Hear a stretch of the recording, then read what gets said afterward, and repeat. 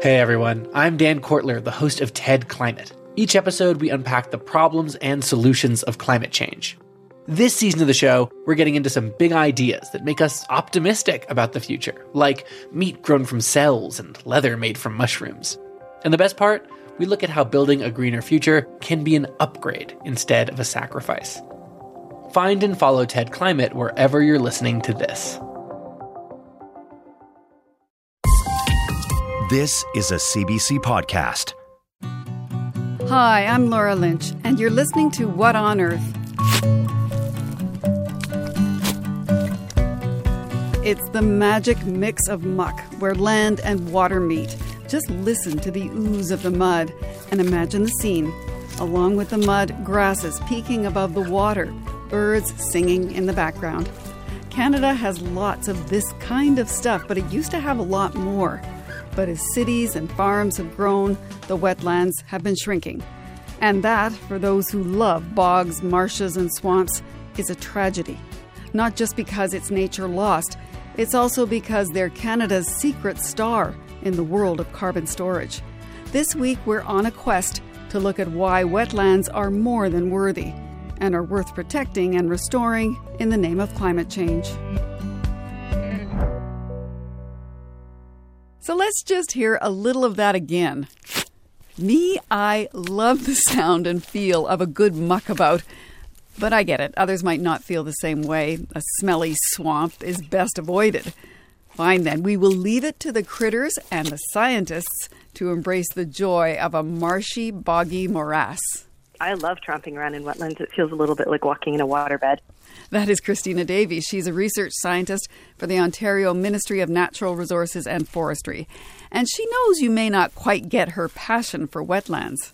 Because they do look like big mud puddles when you don't understand how important they are. I think we don't always give them the value that they really deserve.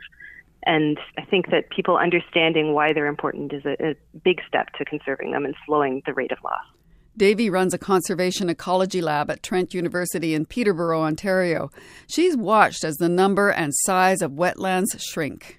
The heavily settled landscape in southwestern Ontario has been heavily modified by human use in the last 100 years. So areas that used to be wetland have been converted either for urban use, for cities and towns that people need to live in, and also into agricultural fields to provide the food that we need to feed people in the province. And so where there used to be extensive wetlands stretching across the landscape that these critters could live in, it's estimated that 69% of southern Ontario's original wetlands were lost by 1982, with an additional 3.5% lost between 1982 and 2002, and further losses since then. So that means that about 3/4 of the area's wetlands are now gone. And look across the country, Davy says you'll see wetland loss throughout southern Canada. Though the scale may vary, there are two common factors. And so where wetlands have been removed, they're primarily replaced by urban areas or by agricultural fields. Right, so we're talking farmlands, we're talking cities, we're talking roads. That's right, all the things that humans in contemporary Canada need. But remember what she said earlier? I think that people understanding why they're important is a big step to conserving them and slowing the rate of loss. So they might not look like much, but what Davy wants you to understand is that wetlands are a climate powerhouse. It looks like a mucky puddle. Even that sheen of tiny little animals is actually pulling chemical pollutants out of the water and helping to keep it clean. But also the wetlands serve to slow down the flow of water, which means that there's water available in the wetland area to the plants and animals that need it, but also that it doesn't arrive too quickly at those downstream locations, causing huge floods. They sound like little miracles, climate change miracles. They really are. They really are. Climate change and biodiversity miracles.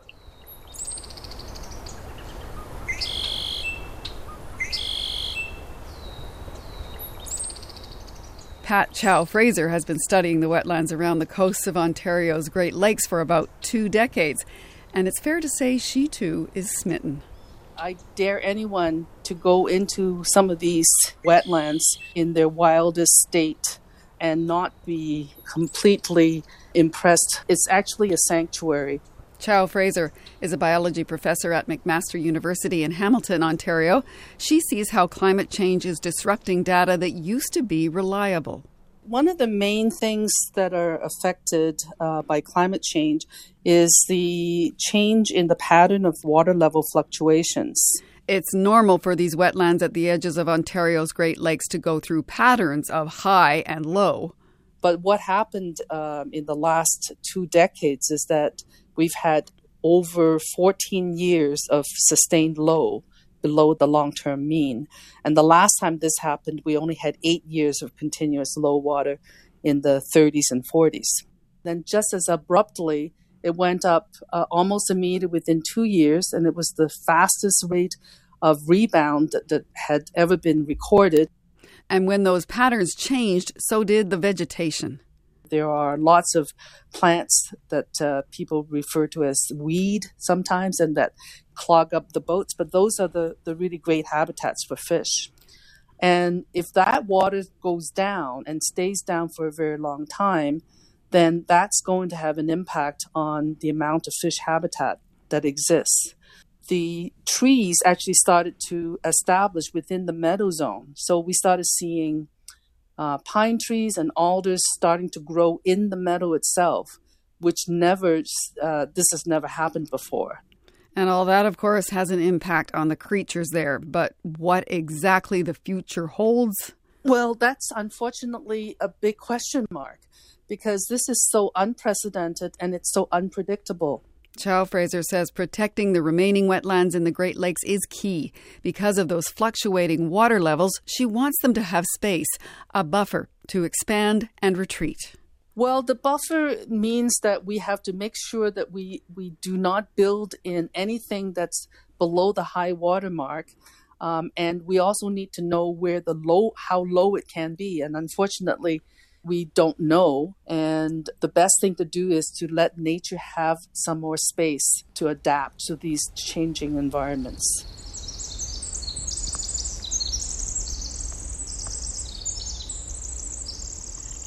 Bela Kesla Nachnamut Ninamuk Nuguam Gagstalas Quagyulten. My name is Mervyn Child. I am third generation Canadian from Bristol, England on my father's side. And I am a member of the First Nations community of the Quagyul on my mother's side. Mervyn Child's Indigenous ancestors relied on wetlands for food, medicine, and culture. Now, Quagyul First Nation members are working to restore and protect them from the effects of climate change. In March, they won a BC government grant to help reverse the effects of logging and erosion that have damaged the area's rich saltwater marsh. That project is still in the planning stages, but I asked him to describe the wetland and what it has provided to past generations. Everything. There's so much waterfowl, of course, in there. There's lots of migratory birds, and there's dog salmon, chums, pinks, and coho in there, steelhead in there, and a variety of trout. So the annual harvest cycle there would have been profound, making it an incredibly rich environment and well protected. There would have been lots of protocol around protecting it and owning it and of course protecting your resources, your food resources, because, well, they're yours. But now all of that has changed. He says rising sea levels and the growing intensity of storm surges there threaten the balance of fresh water and salt water. Logging has also taken its toll, and Child has borne witness to it. In past years, he was a youth leader, and he liked to take his kids to a favorite swimming hole. Well, those water holes and those swimming holes where those children gathered and I got to know, well, they're gone. The river doesn't even flow in that stream anymore. The river gets so full of debris from washout logging activity and slides upriver that this debris comes down, piles up, dams itself, and it finds a new way through the forest floor. So that's a major issue when we're talking about salmon habitat and how can they possibly survive in a system that is continually being disturbed. You know, it is just, all you have to do is look at it, right? The wetlands have provided much more than recreation and food. They've also acted as one big medicine cabinet. In fact, Child says elders in the community have identified at least 75 medicinal plants in the local marsh areas. I would venture to say wetlands the world over have produced so many valuable medicinal plants and plants that were main staples. There is a cinnafoil root there, for instance, and that's where Tluxiwe gets its name from Tluxum, which is a root plant. And so it was a main staple. It was handled with great care as it was prepared and presented. And even in the description of how it was handled from the right-hand side of the house to the left-hand side of the house, that there was great religious application to its treatment, its preparation, and its delivery to the visitors. Child knows so much about the past, so I also asked him for his thoughts on what happens if they lose those rich wetland areas. You know, what if that ecology, like no other ecology on the planet, you know, what if? It's rich, it's beyond words, it's beyond description. All of these things have so much value. They stand alone. There's no other place on the planet that is shaped by the tide and the wind and the glaciation the way that spot is. Paper or plastic? Oh, I forgot my own bags. Plastic. No, wait, paper. Hang on, which one's better? I don't know. Don't stress, Neil. The podcast Living Planet is here to help. We know you want to do what's right for the planet, but you're busy and you have to make 1,000 small decisions every day. So we endeavor to answer, what's better? Cotton or polyester? Tea or coffee? For answers to these environmental conundrums and your questions, subscribe to Living Planet wherever you listen to podcasts. Okay, let's head across Canada once again, this time to the Atlantic region. As you've heard, one of the many climate benefits of wetlands is their ability to store carbon. My next guest has been studying the salt marshes around the Bay of Fundy. Gail Shimura is a professor in the Department of Geography at McGill University. Hello. Hi.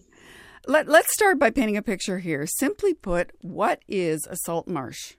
In Canada, we can simply describe salt marshes as grassy meadows that are flooded by the ocean tides twice a day.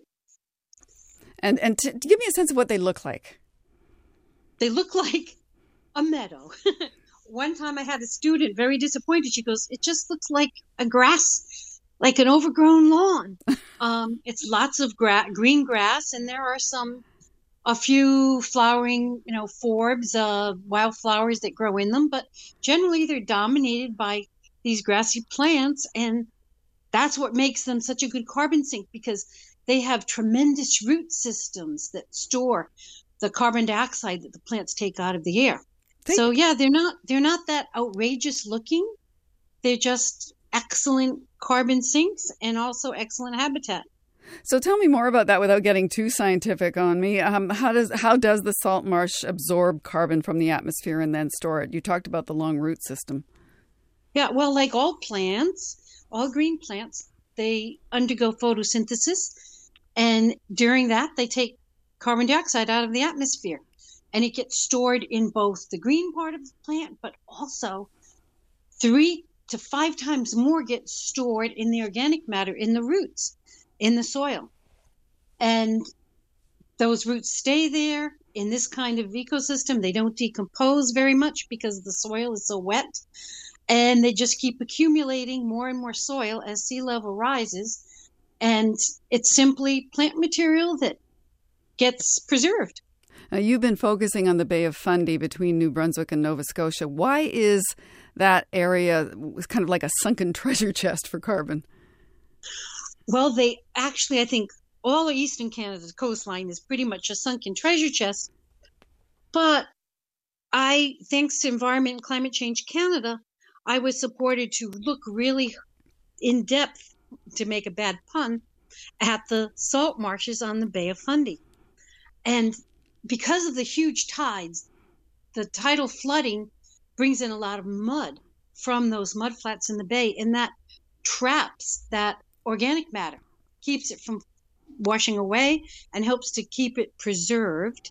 And so these marshes build as sea level rise, and they've been building for over 3,000 years. So we have 3,000 years of carbon stored in these marshes. So just so you know, bad puns are accepted on What on Earth. Okay. And I wondered, how do you collect and measure the carbon from the marshes? very carefully. The hardest part is just getting it out of the mud and not compacting it and squishing it too much, because we have to know what volume we have. And once we've done that, and there are all kinds of gadgets, sometimes our bare hands, and then we just bring it back to the lab. You simply dry it, grind it up. We have gone through probably 100 coffee bean grinders, because we simply use that. And then we can put it in a furnace and ignite it and determine how much weight is lost after the ignition, which simply represents the organic matter that was in there.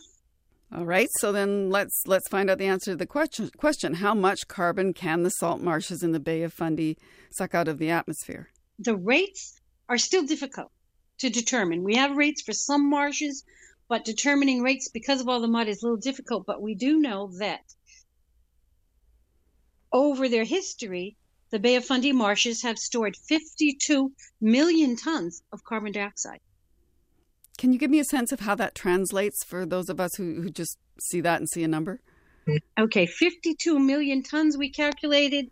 That could be equal to the emissions of vehicles that drove 225 billion kilometers. And that's with something like the year 216 estimates from the US EPA. Okay, that sounds pretty significant. How does it stack up against other so-called natural carbon sinks? Yep, or natural climate solutions, we're also calling them. Well, most wetlands will store carbon, things with flooded soils, but marine wetlands, the salt marshes, unlike freshwater wetlands like Hudson Bay lowlands, which emit methane, which is a much more potent greenhouse gas than carbon dioxide, salt marshes can even act as a methane sink. The microbes in the soil will actually take some methane out of the atmosphere and transform it into something that's safe. The big problem, the big question for Fundy in particular is, can we restore all the marshes that were drained? Because we lost 77% of the Bay of Fundy marshes through diking and draining. Right. But we have a fantastic opportunity to reflood these systems, and we know that we would get a lot of carbon stored. Because they would simply start to function just as a salt marsh. So I want to continue on that in just a second, but I just want to bring you back again to this comparison with other natural carbon sinks. Does that then, what you're suggesting, does that make wetlands sort of the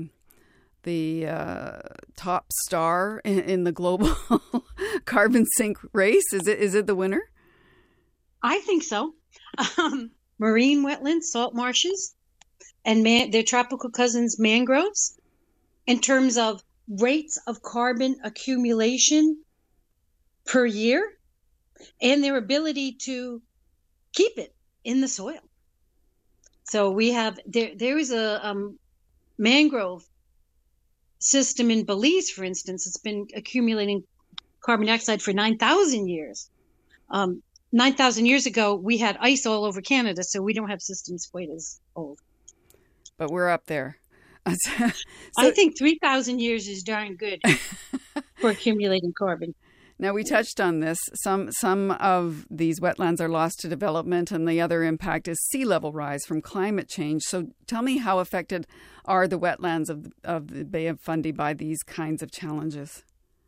Well, we found that systems where the tidal range is high, like in the Bay of Fundy, it ranges from 6 to 11 meters up and down every day.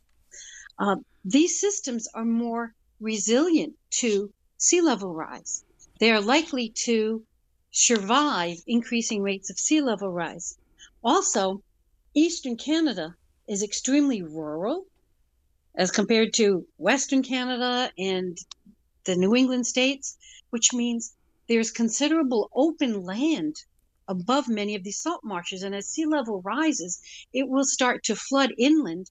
And we know by doing paleoecological studies that the salt marshes actually migrate inland over forest or grassland or whatever. So we actually have the opportunity for the active carbon sink to continue and maybe even expand in some cases with rising sea level, because it has been expanding with rising sea level. You've studied marsh restoration in places like Olac, New Brunswick. How easy is it to restore a salt marsh? And the Bay of Fundy restoration is actually fairly simple, because we just have to break dikes open, because we have dikes that keep out the seawater and it'll keep the marsh drained. And if we open up those dikes, tidal water starts to come in and very quickly deposits all that Bay of Fundy mud. When we took measurements in a site at Olac, which had only been under restoration for 6 years, we were storing 1,329 grams of carbon per square meter per year. Well, actually not we, this marsh was. And it was amazing. It was way above anything we expected. So they immediately serve as tremendous carbon sinks, as good a carbon sink as the natural or undisturbed marshes in the same region. Thank you very much for telling us about Canada's world-beating salt marshes. Yep, they certainly are. Thank you. So no matter what you call them, marshes, bogs, swamps, they do play a valuable role in the climate. In Okotoks, Alberta, the town is taking that literally, actually putting a price on all the work their wetlands are doing. Sherry Young is the climate change and energy specialist with the town of Okotoks. Hi, Sherry. Hi, Laura. A natural asset inventory. It actually sounds really technical. What is it? Well, it is kind of technical, but what it is generally is the way asset management is normally done in a municipality is they look at all the things that we build that provide services to residents. For example, roads and water treatment plants and all of that. And they put it in a database and they say, this is how we provide service to residents. But we decided to count up all of the natural assets, so all of the natural systems that provide services to the town of Okotoks, air quality and carbon sequestration and stuff like that. And we counted those up and put a value on them so that we could tell people how much those are worth to us as a town.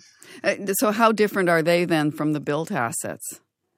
Well, they're quite different. The problem with the built asset, or the benefit of a built asset actually, is that they are purpose-built for one service. So if you build a water line that takes water to all your residents' homes, it is built for that. It doesn't do anything else. So it's easy to measure how much service that provides and how much you need. The way natural assets work is that every natural asset, for example, a river, provides multiple services. So the river provides water. That's where our wells are for the town of Okotoks. We're in the Sheep River. But it doesn't go directly to people's houses. But it also provides habitat. It provides services like urban heat island effect countering. So it keeps things cool as temperatures go up. It sequesters carbon within the riparian areas and all of the trees that surround it and the plants there. And it has historical value, as the town of Okotoks is long known for its traditional lands for the Blackfoot people. Why did you want to assess the value of these things like woods, lakes, and wetlands? What's the end goal here? Well, in development processes, those places, those areas are known as green fields. And the way the development planners look at them is that they're kind of useless, right? They're not currently providing a use. And I wanted to change that. And so did the town of Okotoks. So Okotoks is long known for its sustainability stuff, especially because we have a limited amount of water in southern Alberta. So we wanted to know not just how much the water was provided, but what the rest of the assets were providing to the town of Okotoks. To what end? Was it to discourage development or was it something else? The intent is a couple of things. It's to, first of all, make the public aware of how ecosystem services were being provided by areas that people thought were being useless. It was also to incorporate those lands into our development and planning purposes. And then thirdly, it was also to use it as we were developing areas. For example, if we were going to put a bike trail through a certain area, or we were going to develop in a certain area, we wanted to be able to look at that piece of land and prioritize it for cost and value as we integrated it into our plans for development. We think that these services are priceless and these assets are priceless, but if you don't put a price on them, they don't get valued. So we weren't overly worried about getting exactly precise, but we wanted a general idea of how much they are worth so that we could bring that to the table when negotiating planning. So interesting. I mean, you're seeing Okotoks change as much as the rest of the world is changing with a changing climate. Does that make this valuation even more important, or is it important because of climate change? Yeah, absolutely. Well, the global average has gone up by 1 degree. In Okotoks over the last 100 years, it's gone up by 3 degrees. So the reason this is really important is in the future, we'd like to be able to identify wetland areas, and this will support our idea to restore those drained wetlands in the future and incorporate wetlands into our residential areas that perhaps currently are being flooded or will be more prone to flooding with more storms in the future. We want to make sure those wetlands are incorporated into urban areas to counteract the urban heat island effect. I absolutely think that this is crucial to not only restoring wetlands for their own sake, but for increasing carbon sequestration to counteract our 404,000 tons of carbon that we emit into the air every year, as well as to adapt to increasing storm events and increasing heat events in Okotoks. Right. So, okay, Sherry, here is the $1 million question. What price did Okotoks put on its wetlands? So it's actually a $3.2 million question, Laura. And that's not the land or the replacement cost. That's just for the services it provides, right? That's absolutely just for the services, the bundled wetland services provided by those ecosystems. Yep. Now that you've put a dollar value on those wetlands, wait, how long ago was that you published the dollar? Last year. What has happened since then? So what we've done is we bring the natural asset database into play when we are talking to developers and assessing their land. So developers are required to do a biophysical assessment on the land that they're developing. And before now, we didn't have a way to double check that. So if they were telling us that these were biophysical properties, this is how much soil is there, these are the animals that are there, these are the plants that are there, we didn't have a way to check that. And we do now.